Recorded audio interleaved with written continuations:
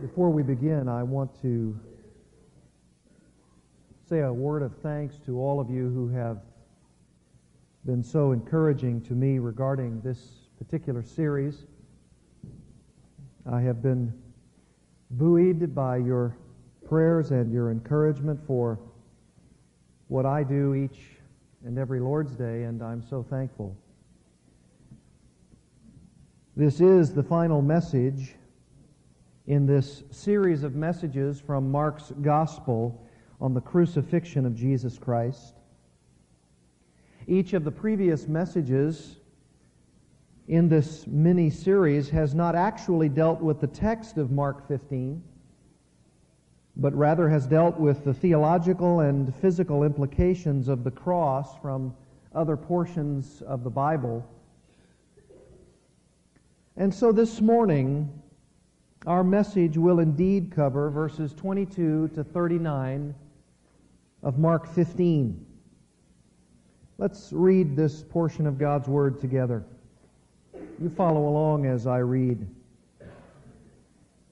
Then they brought him to the place Golgotha, which is translated place of a skull. They tried to give him wine mixed with myrrh, but he did not take it. And they crucified him and divided up his garments among themselves, casting lots for them to decide what each man should take. It was the third hour when they crucified him. The inscription of the charge against him read, "The King of the Jews." They crucified two robbers with him, one on his right and one on his left. And the scripture was fulfilled which says, "And he was numbered with transgressors."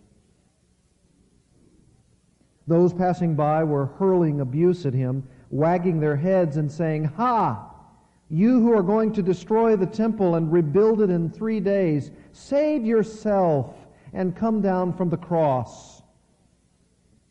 In the same way, the chief priests also, along with the scribes, were mocking him among themselves and saying, "He saved others, he cannot save himself. Let this Christ, the King of Israel, now come down from the cross so that we may see and believe." Those who were crucified with him were also insulting him. When the 6th hour came, darkness fell over the whole land until the 9th hour. At the 9th hour, Jesus cried out with a loud voice, "Eloi, Eloi, lama sabachthani," which is translated, my God, why have you forsaken me?" When some of the bystanders heard it, they began saying, "Behold, he is calling for Elijah." Someone ran and filled a sponge with sour wine, put it on a reed, and gave him a drink, saying, "Let us see whether Elijah will come to take him down." And Jesus uttered a loud cry and breathed his last. The veil of the temple was torn from top to bottom. When the centurion, who standing right in front of him, saw the way he breathed his last, he said, "Truly, this man was the Son of God." The outline for this wonderful narrative contains 6 elements or 6 features that I want you to know this morning. In verses 22 to 28, we're going to see the details of Christ's actual crucifixion, the details.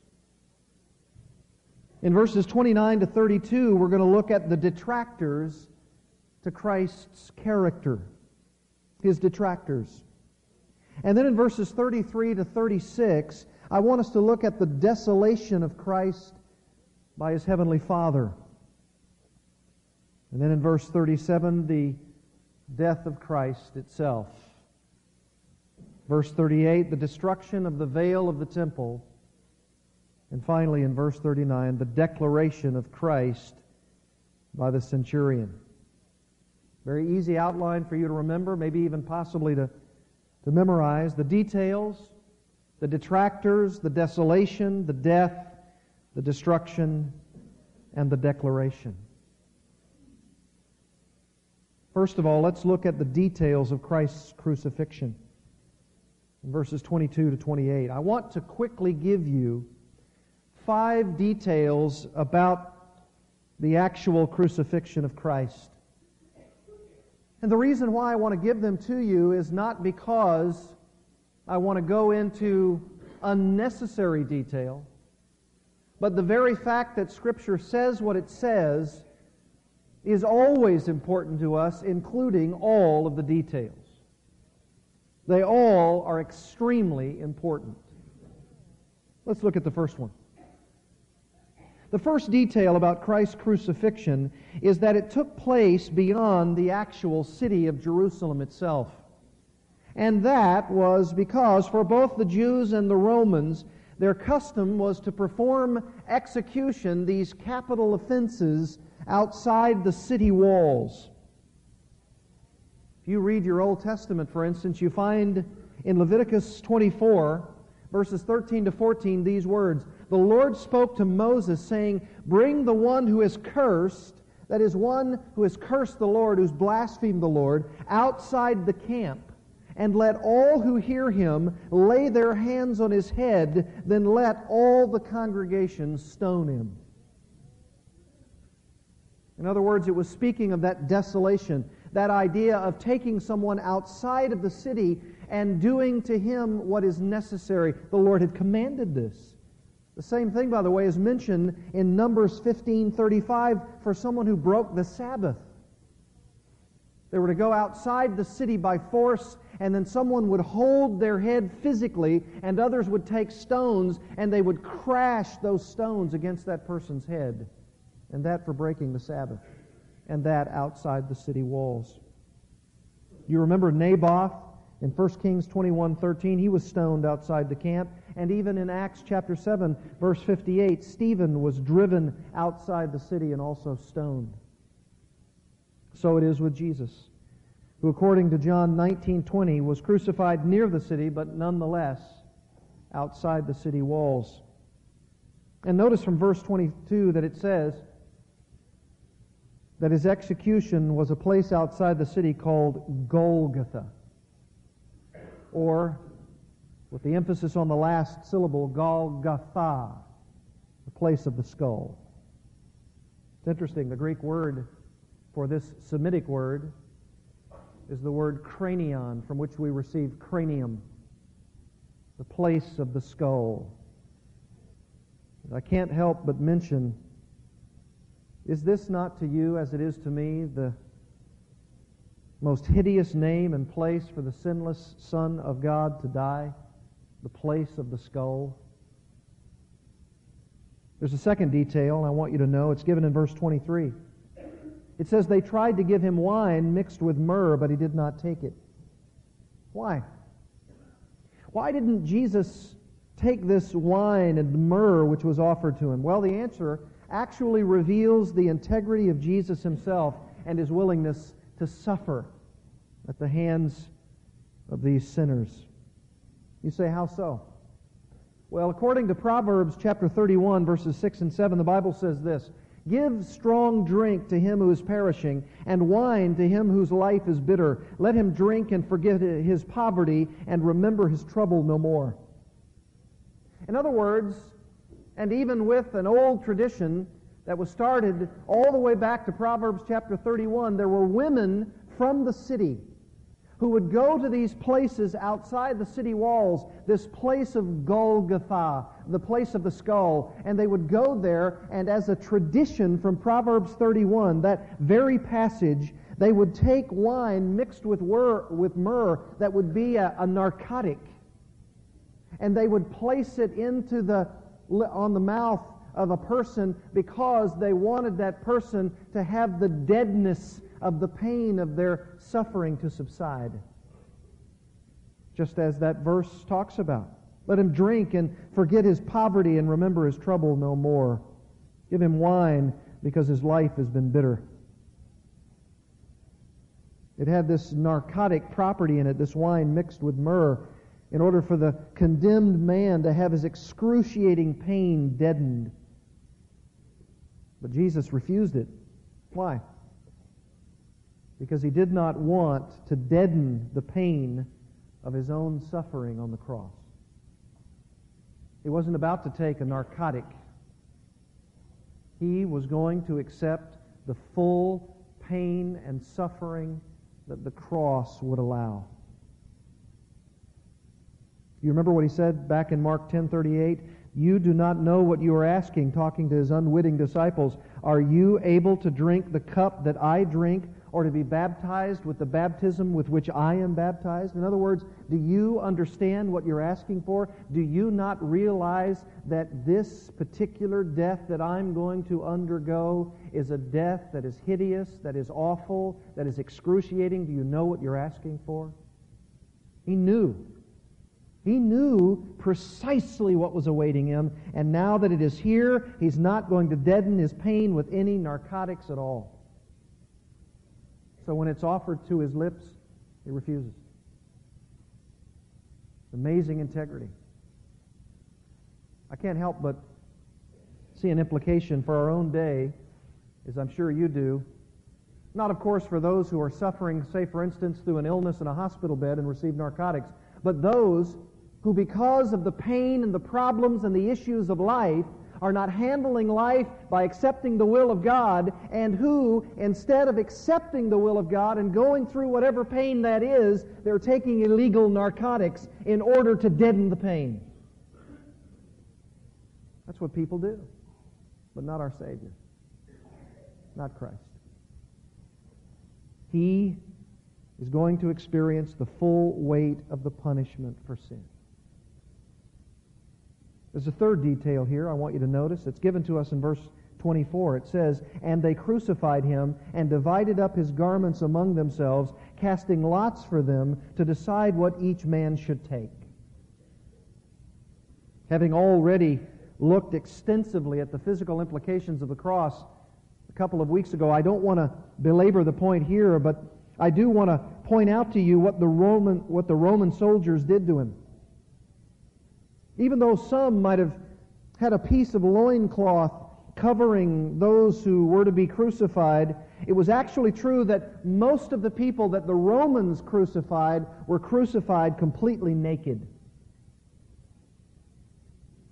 The Jews, of course, would have been unnerved by this nakedness. It would have been a shame to them. But the Romans often totally disregarded any Jewish sensibility to a person being publicly humiliated by his nakedness and dying on a cross. But the Romans wanted to do that because the Romans were lording over their authority of the Jews. And when someone who would be committing what they believed was a capital offense were to be crucified, they wanted that person to experience all the shame of such a crucifixion, including dying naked in front of people. And that is no doubt what happened to our Lord. They believed he had committed a capital offense, blasphemy, claiming yourself to be God when only Caesar is God. And of course, what they don't realize is that this is the exact and precise and direct fulfillment of prophecy in Psalm 22. Listen to what it says. They look, they stare at me. They look, they stare at me. They divide my garments among them, and for my clothing they cast lots. Or to say it another way, at Christ's body they stare, and for his clothes they gamble. And this is why we call his death on the cross an ignominious death. That means dishonorable, degrading, shameful. Can you imagine the shame of it all? Not just for any man, but for our Lord Jesus Christ to die naked on that cross, and for them to rip off his clothes and gamble with it. We don't know exactly what Mark has in mind in verse 25 when he says that Jesus was being crucified at the third hour, which is 9 a.m. Especially when John chapter 19 verse 14 says that Pilate made his pronouncement of death at the 6th hour, which was 12 noon. It's sometimes difficult to work all of the chronology here, and It's not a contradiction, it's just that we don't have all the facts that we'd need to know. But we do, however, know this, that the last detail, according to Mark in verse 26, is that Jesus was being crucified underneath a sign that says, "This is Jesus, the King of the Jews." And because he said himself, in answer to the question, "You've said it yourself, yes, I'm the King of the Jews," that's what they say is blasphemy. That's what they say is unacceptable. That's what they say is a capital offense. And for that capital offense, the Roman government, and including the Jews themselves, say, if you want him to die, he will die. Verses 27 and 28 give us another detail, the last in this portion, about Christ's crucifixion scene. And that is, he was being crucified with two robbers. You see it there? They crucified two robbers with him, one on his right and one on his left. And the scripture was fulfilled, which says, "And he was numbered with the transgressors," alluding, of course, to Isaiah 53:12. And the detail that's important about this is that it's not just robbery. It's not just thievery that we're talking about, because in their economy, in their government, that would not have been a capital offense. What really is going on here is that the word robber is really the word insurrectionist. That means someone who wanted to overthrow the government. And whoever these two robbers are, they are not robbers in the sense that they pilfer or steal from someone. It is that they themselves are probably Jewish zealots who are intent on overthrowing the Roman government. I told you before that what these people do, these zealots, is that they had these little knives that you could hardly see because they could conceal it with their hand. And they would go into the city of Rome or other places where there would be lots of people, lots of guards, lots of people who were political officials. And in a crowd, as they were walking by, they would come up behind such an official or such a centurion, and they would slip the dagger in their back, and then they would run away through the crowd. That's the zealots. That's what they were doing. Just little by little, they did everything they could to be an insurrectionist, to throw the Roman government in a tizzy. And that's what these two robbers are. In fact, it's interesting to note that even in Mark chapter 15, verse 7, it says, the man named Barabbas had been imprisoned with the insurrectionists who had committed murder in the insurrection. In other words, there was a major uprising. And in the major uprising, Barabbas himself may be in league with these two robbers. The three of them are now imprisoned because they're involved in this insurrection. And it could even be that Barabbas is the ringleader. And that is why, when there comes the next opportunity for crucifixion, these three men are right on the platform to be crucified, and instead of the ringleader Barabbas himself being crucified, they say, "Give us Barabbas. We want Jesus in his place." And so they grant that, but they nevertheless put the two other insurrectionists, one on his right and one on his left, just as Scripture says. And it even says in verse 32, those who were crucified with him were also insulting him. Isn't it amazing how precise the Word of God is, both in its predictions and also in its descriptions?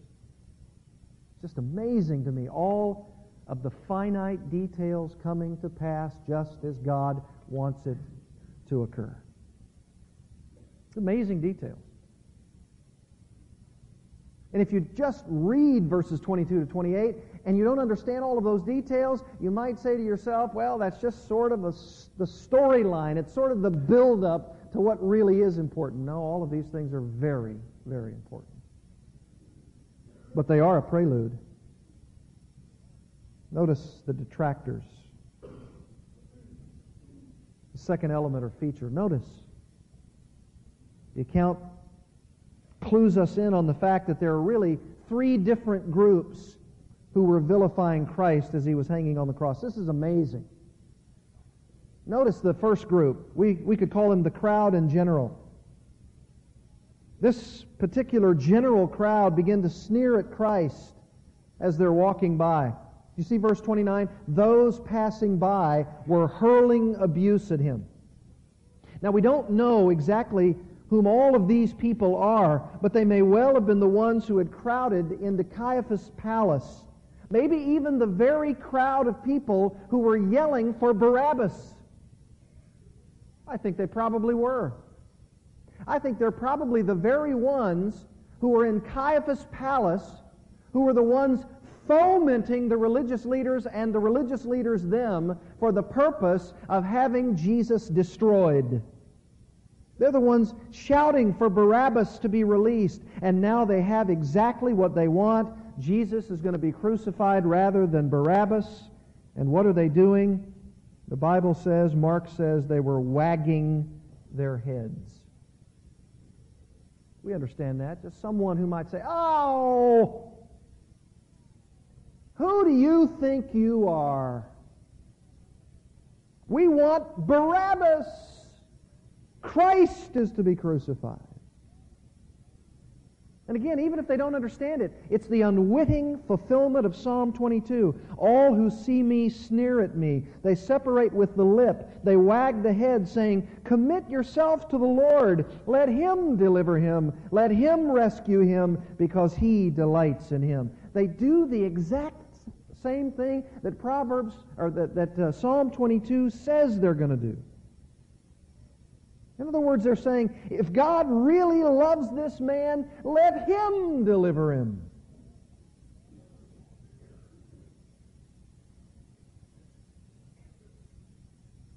Crowd. What are they alluding to when they say what they say about Christ? This is what they say. "Ha!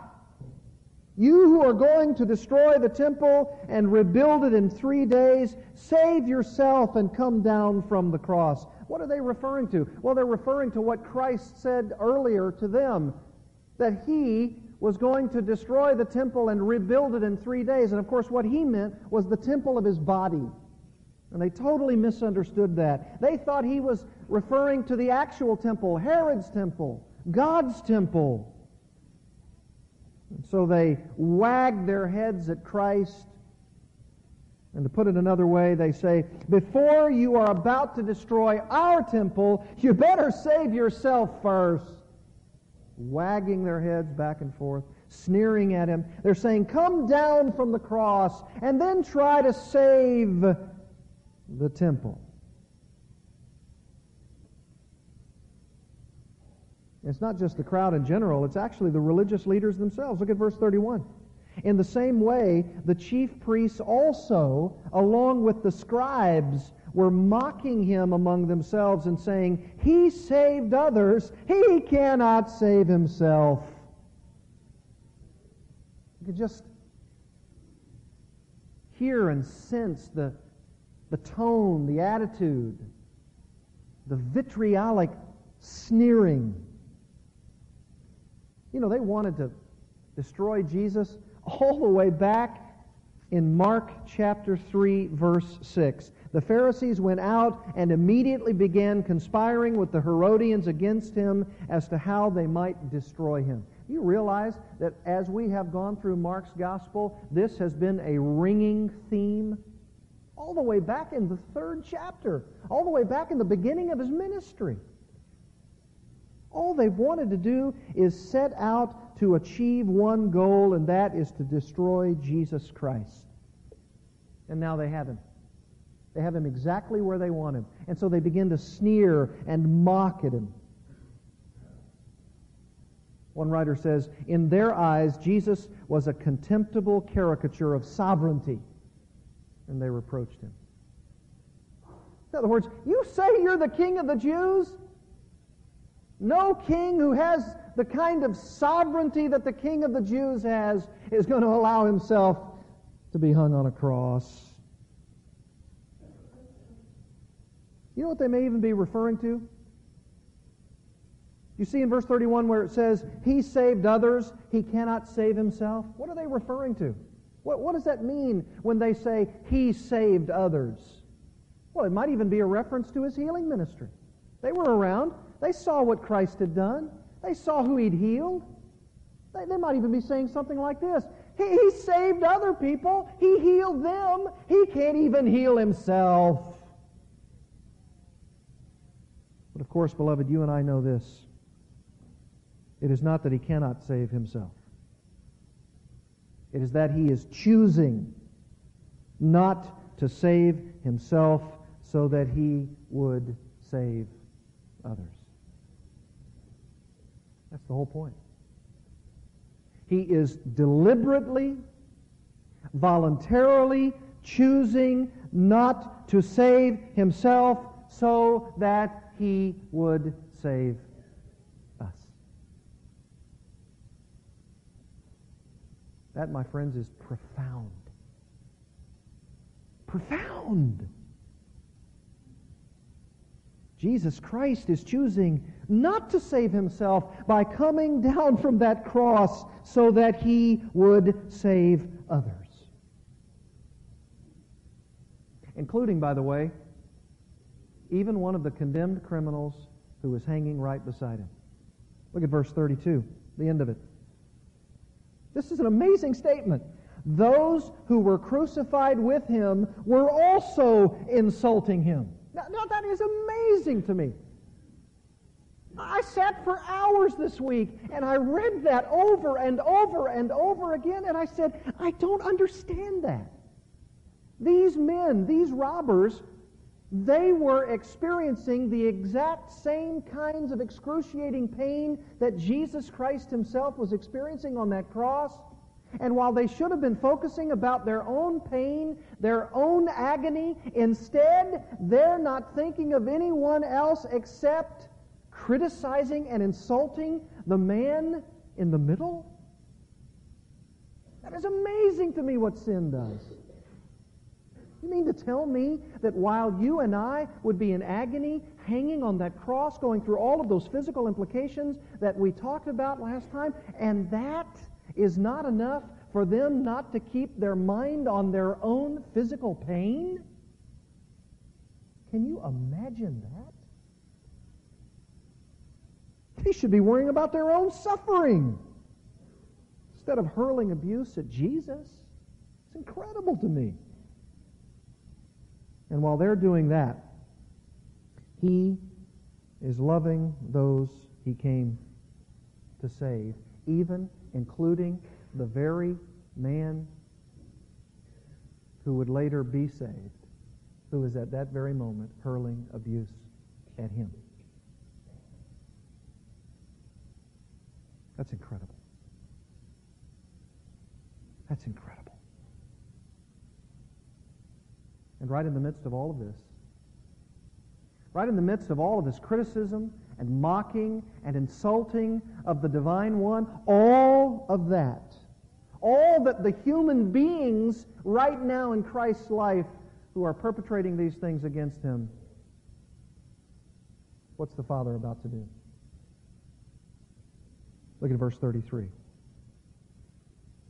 The desolation. At that precise moment, and for the sake of effect, and as a preparation for the Father's abandonment of the Son, verse 33 says, when the 6th hour came, darkness fell over the whole land until the 9th hour. What's going on? What's happening? At noon, when the sun was supposed to be at its apex, there is an eclipse, and it remains that way for 3 hours. I don't know how dark it was, but I think if there was a complete eclipse of the sun, it would be very dark. You might not even be able to see your hand in front of your face.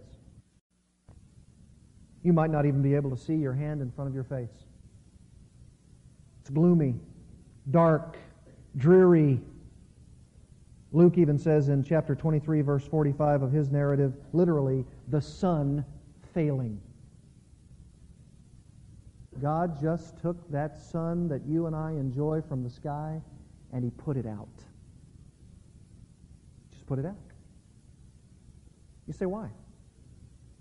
What's the effect?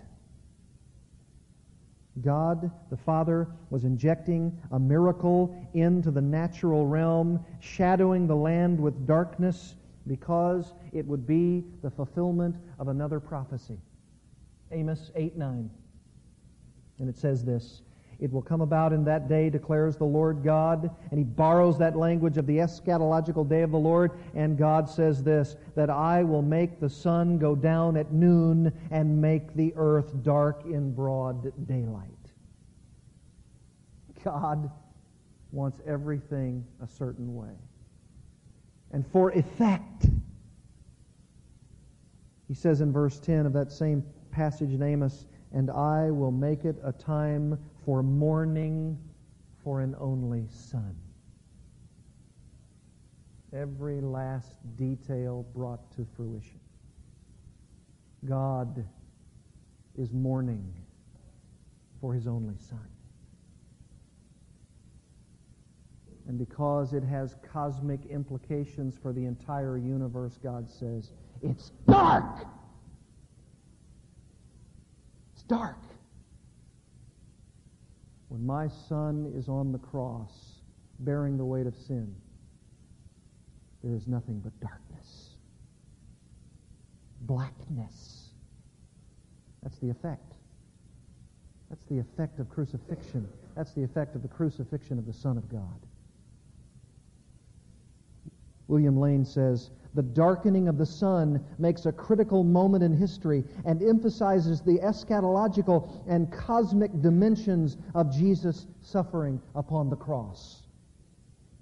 He goes on to say, "There is, however, another, more ominous aspect to the darkening. In the plague of darkness which preceded the Passover, darkness over the land was the token that the curse of God rested upon it." This is the curse. There was a curse upon the land. It was started by Adam himself. And God now says, in order for that curse to be reversed, there will also be darkness on the land. That curse has to be dealt with. And it's going to be dealt with another darkness. It's dark because God's judgment is being meted out on Jesus Christ. Has to be dark. There's no brightness to this moment at all. None. And when the darkness is at its most ominous moment, the universe is struck with the most awful, terrible reality to ever come upon time or eternity. The Father abandons the Son. Verse 34, translated, my God, why have you forsaken me?" Beloved, the only moment throughout all eternity when there is desolation toward the second person of the Godhead. The God-man is shunned, alienated from His Father. And it isn't that Jesus in any sense ceases to be God Himself. No. He is divine. But there has to be a real death, not a cessation of life from deity. That would never happen. God never ceases to be God. Deity cannot die. But in His humanness, Jesus is separated from the Father. That's why theologians call this the spiritual death of Christ. He died spiritually. He didn't cease to exist in His deity. He died physically, and He was separated spiritually from the Father. Why? Because we are separated from the Father spiritually. It had to happen that way. Desolation, alienation, dereliction. The sharp edge of this word, Lane says, must not be blunted. Jesus' cry of dereliction is the inevitable sequel to the horror which He experienced in the Garden of Gethsemane. It must be understood in the perspective of the holy wrath of God and the character of sin which cuts the sinner off from God. Now on the cross, He who had lived wholly for the Father experienced the full alienation from God which the judgment He had assumed entailed. His cry expresses the profound horror of separation from God. In the manner of His death, Jesus was cut off from the Father. The darkness declared the same truth. The sinless Son of God died the sinner's death and experienced the bitterness of desolation. This was the cost of providing a ransom for the many. The cry has a ruthless authenticity which provides the assurance that the price of sin has been paid in full. It had to be this way, beloved. It had to be. It's not a fake death. It's not a look-alike death. It's not a mystical alienation. It's real. It happened. And of course, the people totally misunderstood what was happening. They thought he was calling upon Elijah. And maybe because it was so dark, they couldn't even see physically the person of Jesus. And maybe they only heard his cry. And so they thought he was calling on Elijah the prophet to help him down from the cross. You see, there was a tradition in Jewish history that when there was a great time of need, a critical time of need, that they could call upon Elijah and he would come and minister to them and rescue them. And so they thought that's what he's doing in verses 35 and 36. He's calling upon Elijah. Someone ran and filled a sponge with sour wine, put it on a reed and gave him a drink, saying, let's see whether Elijah will come to take him down. They don't know what's going on. They don't understand. And then, at the very moment of this alienation, at the very moment of this abandonment, what I would consider the most ominous verse in all of the Bible. Mark 15:37. And Jesus uttered a loud cry and breathed his last.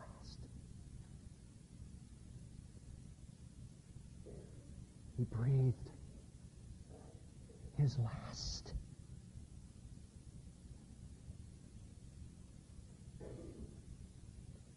It's done. Just after uttering his words, Father, into your hands I commit my spirit, he uttered some inarticulate groan, some cry. Not even words, just some guttural sound. And then he voluntarily gave his life up at that very moment. Violent, sacrificial death. Oh, beloved, what a death. He died. Yes, it's true, and I want to affirm that it's true, that Jesus' death is utterly unique. That's right. But in another sense, beloved, he also provides a perfect model in his death. That's what Peter tells us, for our own dying to self.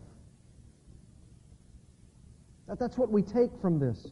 This is unique to the Son of God. It is unique. We could never, in this sense, do what he did. But Peter says his death was a model for you, an example for you to follow in his steps.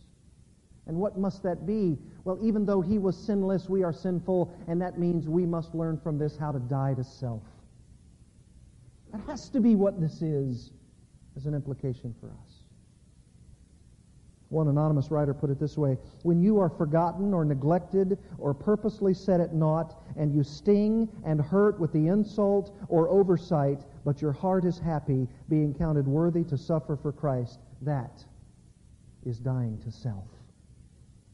When your good is evil spoken of, when your wishes are crossed, when your advice disregarded, your opinions ridiculed, and you refuse to let anger rise in your heart or even defend yourself, but take it all in patient, loving silence, that is dying to self. When you lovingly and patiently bear any disorder, any irregularity, or any annoyance, when you can stand face to face with waste, folly, extravagance, spiritual insensibility, and endure it as Jesus endured it, that is dying to self. When you are content with any food, any offering, any raiment that is clothing, any climate, any society, any attitude, any interruption by the will of God, that is dying to self. When you never care to refer to yourself in conversation or to record your own good works or itch after condemnation, when you can truly love to be unknown, that is dying to self. When you see your brother prosper and have his needs met and can honestly rejoice with him in spirit and feel no envy nor question God while your own needs are far greater and in desperate circumstances, that is dying to self. When you can receive correction and reproof from one of less stature than yourself, can humbly submit inwardly as well as outwardly, finding no rebellion or resentment rising up within your heart, that is dying to self. He's our model. When he was reviled, he did not revile in return. When he was threatened, he uttered no threats, but he kept entrusting himself to God who judges righteously.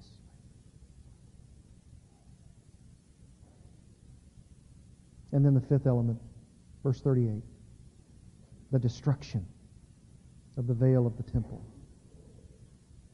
Because Jesus has now died, the Jews' relationship to God is forever different. You say, how so? Because verse 38, and the veil of the temple was torn in two from top to bottom. What does that mean? What God is saying is that my presence, intimacy with me, acceptability with me is never and will never be from this temple. That's the point. Intimacy, closeness, relationship, acceptability, it comes by virtue of the cross of Jesus Christ. In order to punctuate that, he tears it from the top to the bottom. No man did this. No human being did this. God did it, and he wanted every one of the Jews to see it. He wanted every one of them to know that God's dwelling place is not in a temple made with human hands. The way into God's presence is through the death of Christ on the cross.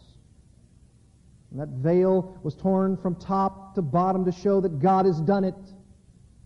It cannot be hidden from sight. It cannot be repaired. It cannot be replaced. It's over. Jesus is the living way to God. Jesus said the temple would be destroyed in Mark 13, and this is the first fruits of it. And when it finally happened in 70 A.D., even to our own day as we speak, that temple has never been rebuilt.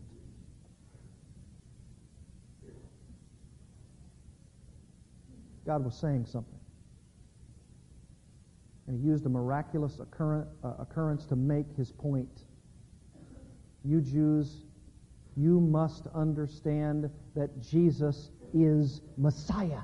That's the point. This is a verse for Jewish evangelism. And to make sure that the Gentiles themselves are not left out, verse 39, the declaration by the centurion himself. When the centurion, who was standing right in front of him, saw the way he breathed his last, he said, truly, this man was the Son of God. This is an amazing statement. I'm even venturing to say to you this morning that this was the third miraculous occurrence. The third miraculous idea. Darkness over the land, veil rent from top to bottom, and a revelation of divine information given to a Gentile pagan centurion, the very one who was standing guarding Jesus Christ while he died on that cross. I think it's a lot like what Peter experienced when divine revelation came to him, and he said, when answer to the question, "Who am I?" said, "You are the Christ, the Son of the living God." And Jesus said, "Flesh and blood did not reveal that to you, but my Father who is in heaven." This was a revelation from God. This is a pagan man. This is a Gentile man. And you know what's happening here? He saves a Jewish zealot insurrectionist on the cross, and he saves a pagan centurion just off the cross, and God is bringing Jew and Gentile together. It's amazing.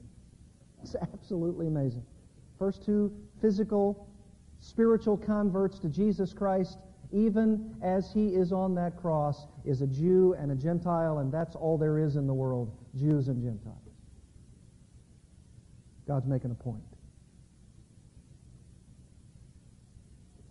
The detail, the detractors, the desolation, the death, the destruction, the declaration, it's all here. It's all here. Is this not an amazing text of the Word of God?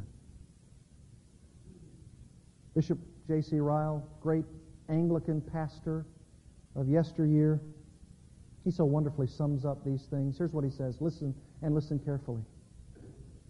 First of all, we see Jesus delivered into the hands of the Roman soldiers as a criminal condemned to death.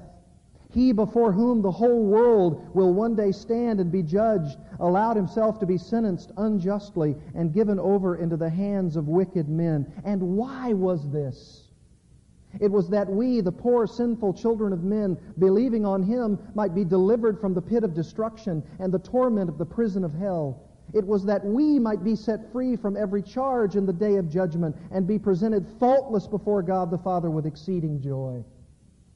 Secondly, we see Jesus insulted and made a laughingstock by the Roman soldiers. They clothed him with purple in derision and put a crown of thorns on his head in mockery of his kingdom. They smote him on the head with a reed and did spit upon him as one utterly contemptible and no better than the filth of the world. And why was this? It was that we, vile as we are, might have glory, honor, and eternal life through faith in Christ's atonement. It was done that we might receive into God's kingdom with triumph at the last day and receive the crown of glory that fadeth not away. Thirdly, we see Jesus stripped of his garments and crucified naked before his enemies. The soldiers who led him away parted his garments, casting lots upon them. And why was this? It was that we, who have no righteousness of our own, might be clothed in the perfect righteousness that Christ has wrought out for us and not stand naked before God at the last day. It was done that we, who are defiled with sin, might have a wedding garment wherein we may sit down by the side of angels and not be ashamed. Fourthly, we see Jesus suffering the most ignominious and humiliating of all deaths, even the death of the cross. It was the punishment reserved for the worst of malefactors. The man on whom it was inflicted was counted accursed. It is written, "Cursed is everyone that hangeth on a tree." And why was this? It was that we, who are born of sin and children of wrath, might be counted blessed for Christ's sake. It was done to remove the curse which we all deserve because of sin by laying it on Christ. Christ hath redeemed us from the curse of the law, being made a curse for us. Fifthly, we see Christ reckoned a transgressor and a sinner. With him they crucified two thieves. He who had done no sin and in whom there was no guile was numbered with the transgressors. And why was this? It was that we, who are miserable transgressors, both by nature and practice, may be reckoned innocent for Christ's sake. It was done that we, who are worthy of nothing but condemnation, may be counted worthy to escape God's judgment and be pronounced not guilty before the assembled world. Lastly, we see Jesus mocked when dying as one who was an impostor and unable to save himself. And why was this? It was that we in our last hours, through faith in Christ, may have strong consolation. It all came to pass that we might enjoy strong assurance, may know whom we have believed, and may go down the valley of the shadow of death, fearing no evil. Ryle ends by saying, let us leave the passage with a deep sense of the enormous debt which all believers owe to Christ. All that they have and are and hope for may be traced up to the doing and dying of the Son of God. Through his condemnation they have acquittal. Through his sufferings, peace. Through his shame, glory. Through his death, life. Their sins were imputed to him. His righteousness is imputed to them. No wonder that St. Paul says, "Thanks be unto God for his unspeakable gift." Finally, let us leave the passage with the deepest sense of Christ's unutterable love to our souls.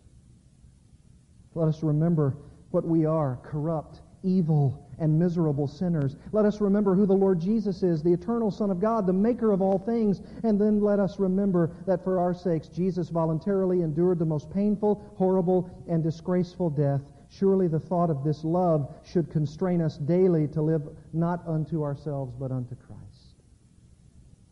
It should make us ready and willing to present our bodies a living sacrifice to him who lived and died for us.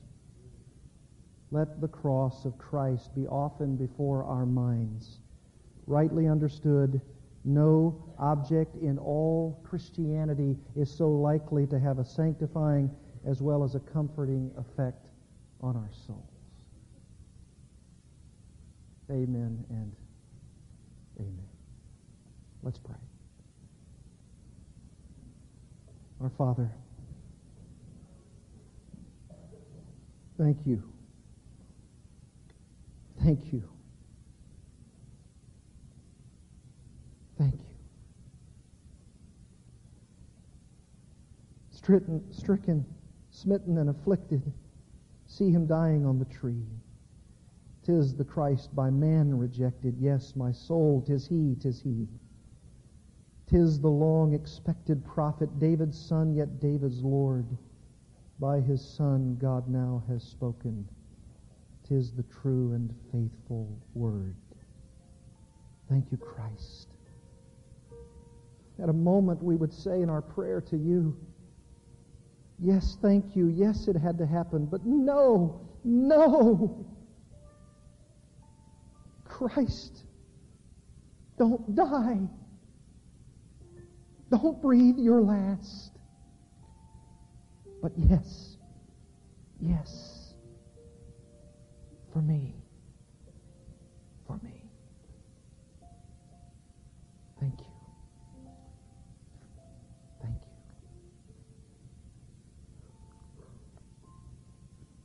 In Christ's name.